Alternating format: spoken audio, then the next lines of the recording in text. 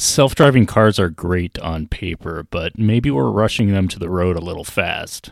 There's a lot to consider in terms of safety and even more to consider when it comes to our economy. I'm talking self-driving cars with my co-host Leah Hitchens today on Science Island on KACR-LP Alameda 96.1. So Grant, today we're talking about something pretty important. We're talking about autonomous driving or self-driving cars. When we started talking about doing this show, what was that, maybe a couple weeks ago?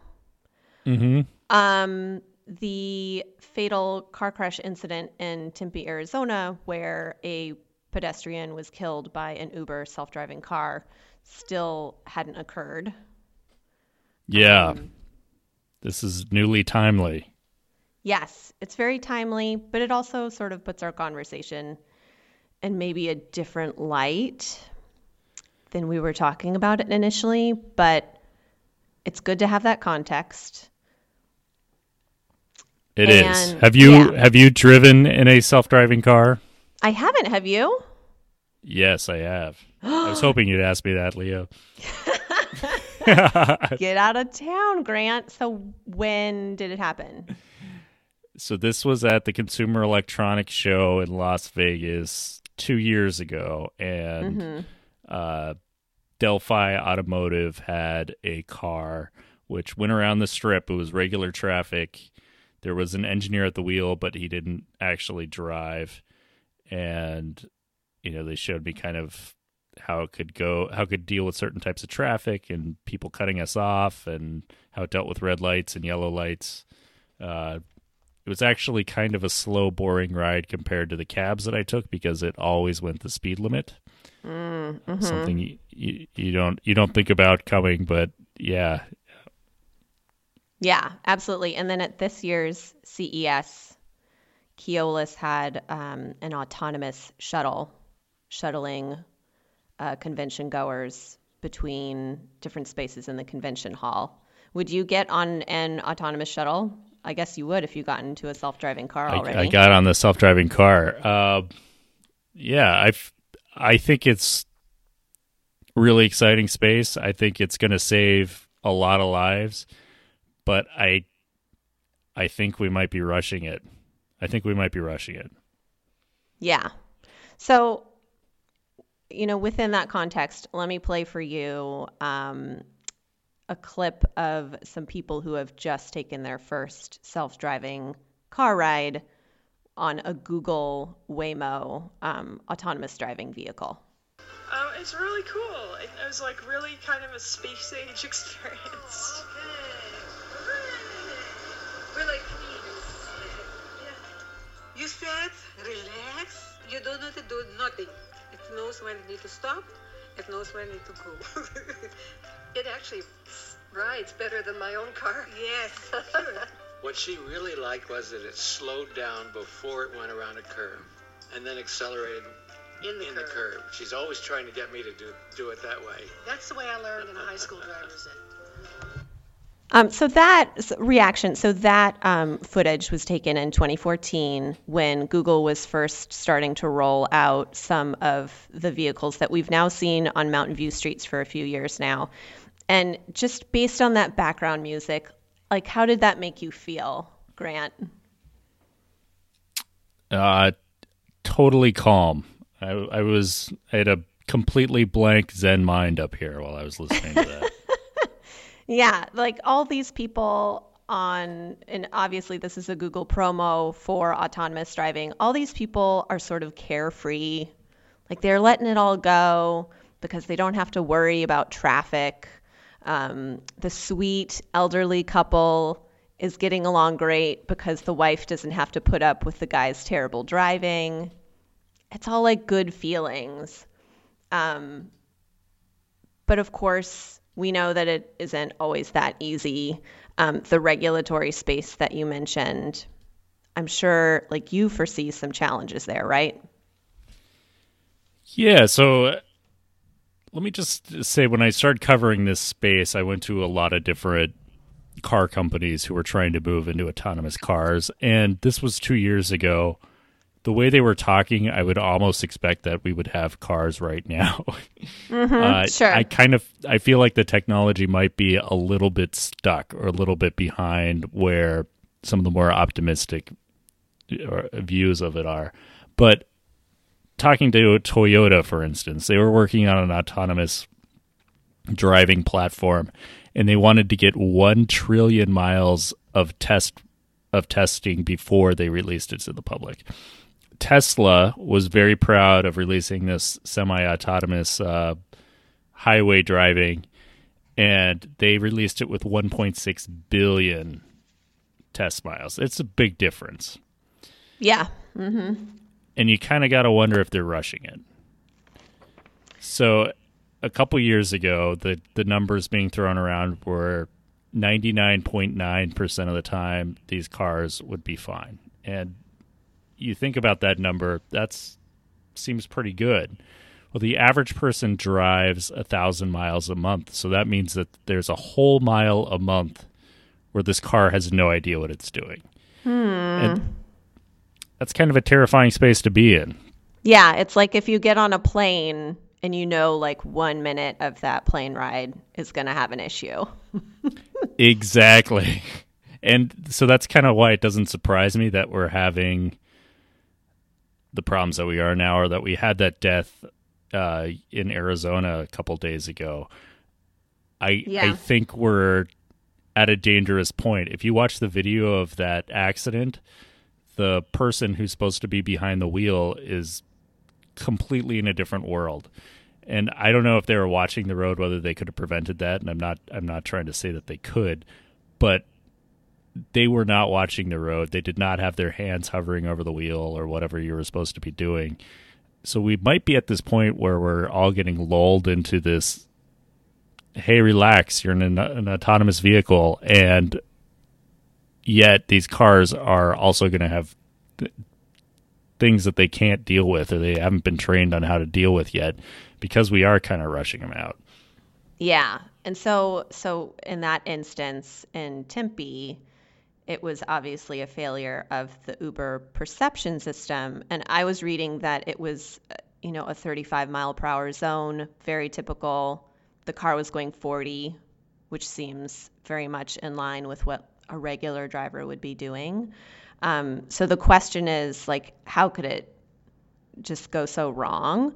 Obviously, Uber engineers are hopefully all over it. They decided to go ahead and pull autonomous vehicles from 4 North American cities till they have it figured out. And then meanwhile, here in California, our DMV is going to be starting to issue permits next month for companies to test truly self-driving cars on public roads. So that means there isn't necessarily somebody behind the wheel. So let me make the case on why we should rush these things to the road, even though I don't agree with myself 100% on this. 37,000 road deaths a year in America. And they estimate that would go down to under 10 in the next 10 years if we keep rolling out at the speed that we're going, and then drop even further. So, I mean, that's hundreds of thousands of lives this thing could save over the course of our lives. And we could theoretically be living in a world where driving in a car is one of the safest things we do. Yeah, and which would be amazing. It makes me feel a lot more confident about my kids learning to drive, and also I think so about and also about just all the other distracted drivers on the road. I see somebody texting while driving at least twice a day, every day. Yeah, easily. And I worry that these, especially in the early years, autonomous cars are going to make that worse. Like, we're going to be getting in these Teslas where really you're not supposed to take your eyes off the road. That's not what they're telling you to do. They may kind of be winking when they sell it to you. But, we could be in a situation where we're in a slightly more dangerous car. Mm-hmm. Yeah, and I wonder if there's something around, like, having a special licensing system for people who own this type of vehicle. Like, you have to have a really clean driving record or something along those lines before you can go purchase a level 5 autonomous vehicle. So they know you're sort of trustworthy. And speaking of level 5, there are 5 levels to autonomous driving. Level 0 is just when the vehicle has some sort of automated system that issues warnings, which is actually, that feels like, not to say a standard feature of a car, but a lot of our cars now have, parking assist and warning sensors, that sort of thing. And then it goes all the way up to level 5, where it's steering wheel optional. So there's such a large range between 0 and 5. And I think when most people think of autonomous driving, they're thinking of that steering wheel optional mode. So here's the argument I would make on why we should slow our roll a little bit. According to government studies, like something like 60 to 80% of the lives that will be saved get kicked in with just the second level of autonomous driving. And I think that's like, lane assist, when you're blind spot protection, just some minor collision stuff. So we're really close to getting a lot of gains on autonomous cars without having them drive for us. So maybe we should take our time a little bit. Yeah, ease into it. And speaking of easing into it, the sort of track that we've been on with autonomous driving over the years has obviously evolved. I would say that it's evolved just since March 18th when this fatal Uber crash happened. But since the 30s, when autonomous features started to be tested, because they've been tested for that long, there's been this sort of evolution of our expectations of what a self-driving car is. So, for example, in the 50s and 60s into the 70s, it was thought of as more of like a remote control option. So somebody outside the vehicle was in charge of that vehicle. Interesting. And it was seen as more of a remedy for this new thing called traffic congestion. Because of the new national highway system, people were experiencing traffic jams for the first time. And so scientists were thinking about, like, what could we do about this? And a lot of the expectation was around something like an air traffic control tower or a traffic control tower somewhere off to the side of the highway, sort of moving the cars around like remote controlled vehicles. I'm going to play for you in a clip of a British news report from 1971 that sort of describes that.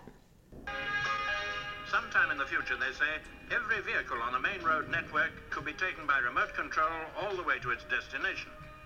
It may seem a bit of a pipe dream at the moment, but researchers say that robot cars may well be in everyday use within 30 years. So just 30 years into the future, Grant. And that was 30 years into the future. 1971. Yep. It was So all going to be figured out. I once talked to the king of automobile safety, Ralph Nader, about self-driving cars, and he really wasn't that into it, which kind of surprised me. But one thing he mentioned was in the 70s or 80s, there was a congressman who proposed having a highway system where you would latch your car onto some sort of cable, which would keep it in a lane for as long as the car drove and prevent people from going off. Yeah. Anyway. Yeah. Never happened. But like, I see the benefit of that, as I'm sure you do, as anybody who's been on a congested highway where there are terrible drivers would be like, yeah, that's a really great idea. So this is something that's sort of like germinating, and just like the sort of journey that the auto industry has been on with coming up with new ways of driving and, making people comfortable with those new modes of driving from the very beginning, it's almost been an assumption that we're progressing toward autonomous driving.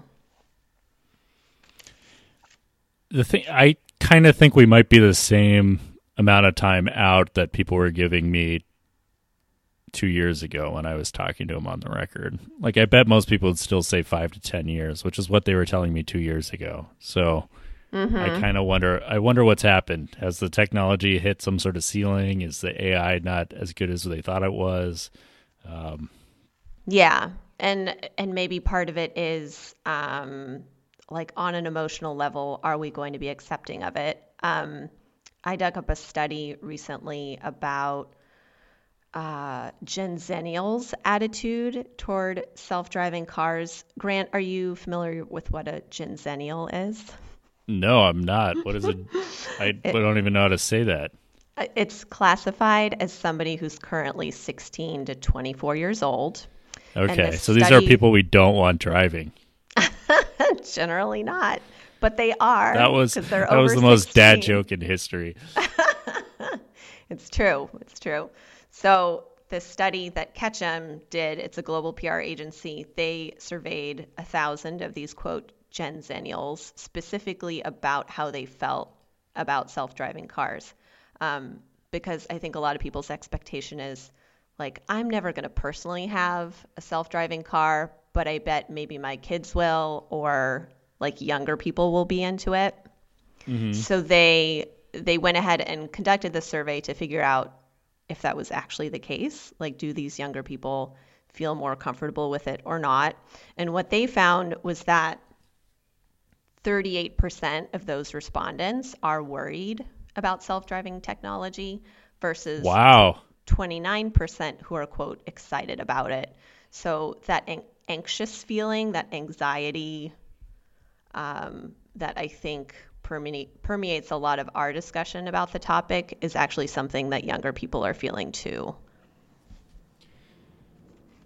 So can I give us another reason to be terrified for self-driving cars? Sure, obviously. It is going to absolutely blow up our economy. Oh, all right. So describe how that's going to happen.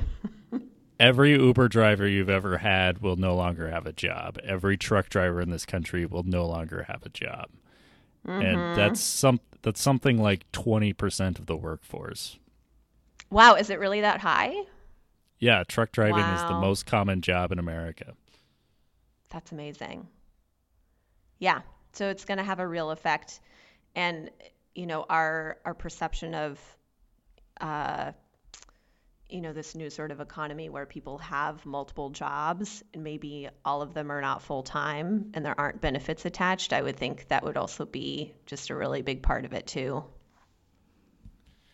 Yeah, I mean, I think it's not just autonomous driving, although it looks like that might be the first wave of automation to hit us, but we are in for some real economic shock, and it's totally unclear how we're going to deal with that. Yeah, but somebody's going to make money out of this scenario. Like there's obviously a reason why so many companies are investing in the space and are being aggressive about sort of planting their flag. NVIDIA is a big player, working with auto manufacturers, Qualcomm, which obviously you know them from your smartphone. They're also actively trying to plant a flag, and they recently acquired NXP, so they're making a definite play for it. I would love to figure out how to be part of the action on that end versus the other end of it. So if I could get a little bit leftist for a minute, it's almost going to be a parody of capitalism, because all you will need to be able to make money is the ability to have enough money to buy a robot to drive for you. So all the income inequality that we're suffering with now is going to just go to hyperdrive. So I got drive in there. Yep. Good pun, Grant. Good pun. Thanks. Yeah. Yeah. So, I feel like we were part of that generation where people were still saving up as teenagers to buy their first car. And that was like a big thing. Mm-hmm. But I do see your point around, like, if it's about a driverless car, there's no way that the majority of young people would actually be able to ever afford that. Yeah, and I just think you take a company like Uber, they're going to presumably own their own fleet of self-driving cars. The number of their employees will go down from, I don't know, 1 million worldwide right now to tens of thousands. I mean, it's going to have some real repercussions. Yeah, and that was another sort of section of this study of the young kids, the Gen Zennials, that 12% of them don't ever expect to own a car because of ride-sharing services. I actually felt like that percentage was lower than I expected. Yeah, that's surprising. Because I know quite a few people personally who live in urban areas who rely on ride-sharing services and don't have cars already because of it. I don't think I can quite do that, but I think it's admirable maybe if you could get rid of your car, but I don't think it's going to happen for my family anytime soon. Sure. Yeah. And it's definitely something that it saves so much money if you just completely never own the car in the first place. Mm-hmm. But I have noticed like people seem to care less about having multiple vehicles because they have sort of a fallback. Like if you're stuck somewhere, you can always call Uber or Lyft or whatever. Right. You have an instant ride. Yeah. No, it's changed things. And I think having automatic drivers, you're probably even going to be less likely to want to buy your own car and feel like you can call a car anytime you want. So it might shake up, in addition to shaking up the truck driving industry, the taxi driving industry, the car insurance industry, it will probably also shake up the car ownership and manufacture industries. Yeah. And so when you have done interviews with people on the auto manufacturing side, you mentioned Toyota earlier. Like, is there any sense of like concern on their part around that? Like people are going to be less emotionally attached to having their own vehicle in a way. I wouldn't say concern, but I think most people would be surprised how much thought they've put into that next step and how ready they are to have like community ownership of cars rather than having something that you have in your driveway. Like they see this stuff coming and they are preparing for it. Sure. And it has, I mean, it's been a really long time now. Carnegie Mellon was one of the first stateside institutions to really put an actual fully autonomous vehicle on a road and get it to work. I'm going to play for you a 1996 news report about that first autonomous vehicle from Carnegie Mellon. Pull up alongside a vehicle of the not-so-distant future and take a good look inside. Researchers call them smart cars, and they could give the phrase backseat driver a whole new meaning. That's the goal, actually, of the automated highway system, is to allow a commuter on his morning commute to sit back and catch up on work, make phone calls. Scientists at Carnegie Mellon University have been building prototypes of automated driverless vehicles for the last 10 years. 5 years ago. So Carnegie Mellon is one of those institutions that's certainly known for being on the cutting edge. And so that was in 1996, and they were talking about, this has been 10 years in the making. So 1986. So just think about like a baby born in 1986 is now how old? Do the math. Oh my gosh. Why would you spring that on me? 21. Like 32, right? Wait, like somebody born 31? in 86? 32? 32. I don't know. I mean, that's like a fully grown adult with like a full-time job, maybe like a mortgage. Like this has been a very long on-ramp. Yeah, definitely. So the fact that, people like you and me can think of all the sort of challenges to it and just tick them off and not necessarily have like a clear sense of what the solution is. I'm sure the people on the auto manufacturing side who see this possibly as a deal breaker for part of their industry, I'm sure they've been thinking about it in depth for a long time now. Yeah, I think that's true. I think they are far more prepared for this than the rest of us. Yeah, we're sort of at their mercy, if you will. So, Leah, before we end the show, can I just say we nailed it on Facebook last week? Yep. Zuckerberg 2020. I don't want to say we predicted the events of this previous week, but we pretty much predicted the events of this previous week. Yeah. It was really good timing. Well, we can't really talk about any of that in like a positive way, right? Like good being completely relative. You are now actively thinking about just cutting off your Facebook account entirely, right? So I didn't cut it off, but I put it on hold today, or whatever that is called on there. I've just been a lot more conscious about the amount of data I'm putting into the world. I've deleted all my old tweets. You can only look back 30 days now on my Twitter. Wow. Yeah, I'm going to call it data hygiene. I'm practicing data hygiene. A spring cleaning, if you will. One of the ironies of the internet and of the world is that even if I take care of my data, someone else is currently not taking care of my data, like one of my friends, one of my family, one of the myriad of businesses I work with. But I feel like, I'm washing my hands. I'm starting a positive habit that I hope the rest of the world will pick up. Yeah, I think it's a good mode of being that you're modeling for all of us. And just to refresh our listeners' memory, if they didn't catch last week's show, we talked about the genesis of fake news and how it really was an outgrowth of social media networks and the technology that we just have sort of flowing through our everyday lives now. Right. And I think this last week showed that Facebook was on both sides of it. It didn't just serve this fake news, but it also gave, some bad people the ability to really peer into our minds and manipulate us and create fake news for us. So it was on both ends of the fake news problem. Yeah, that this is sort of, maybe we're getting to a point where we're going to have a full circle moment. It's been kind of a long road, especially in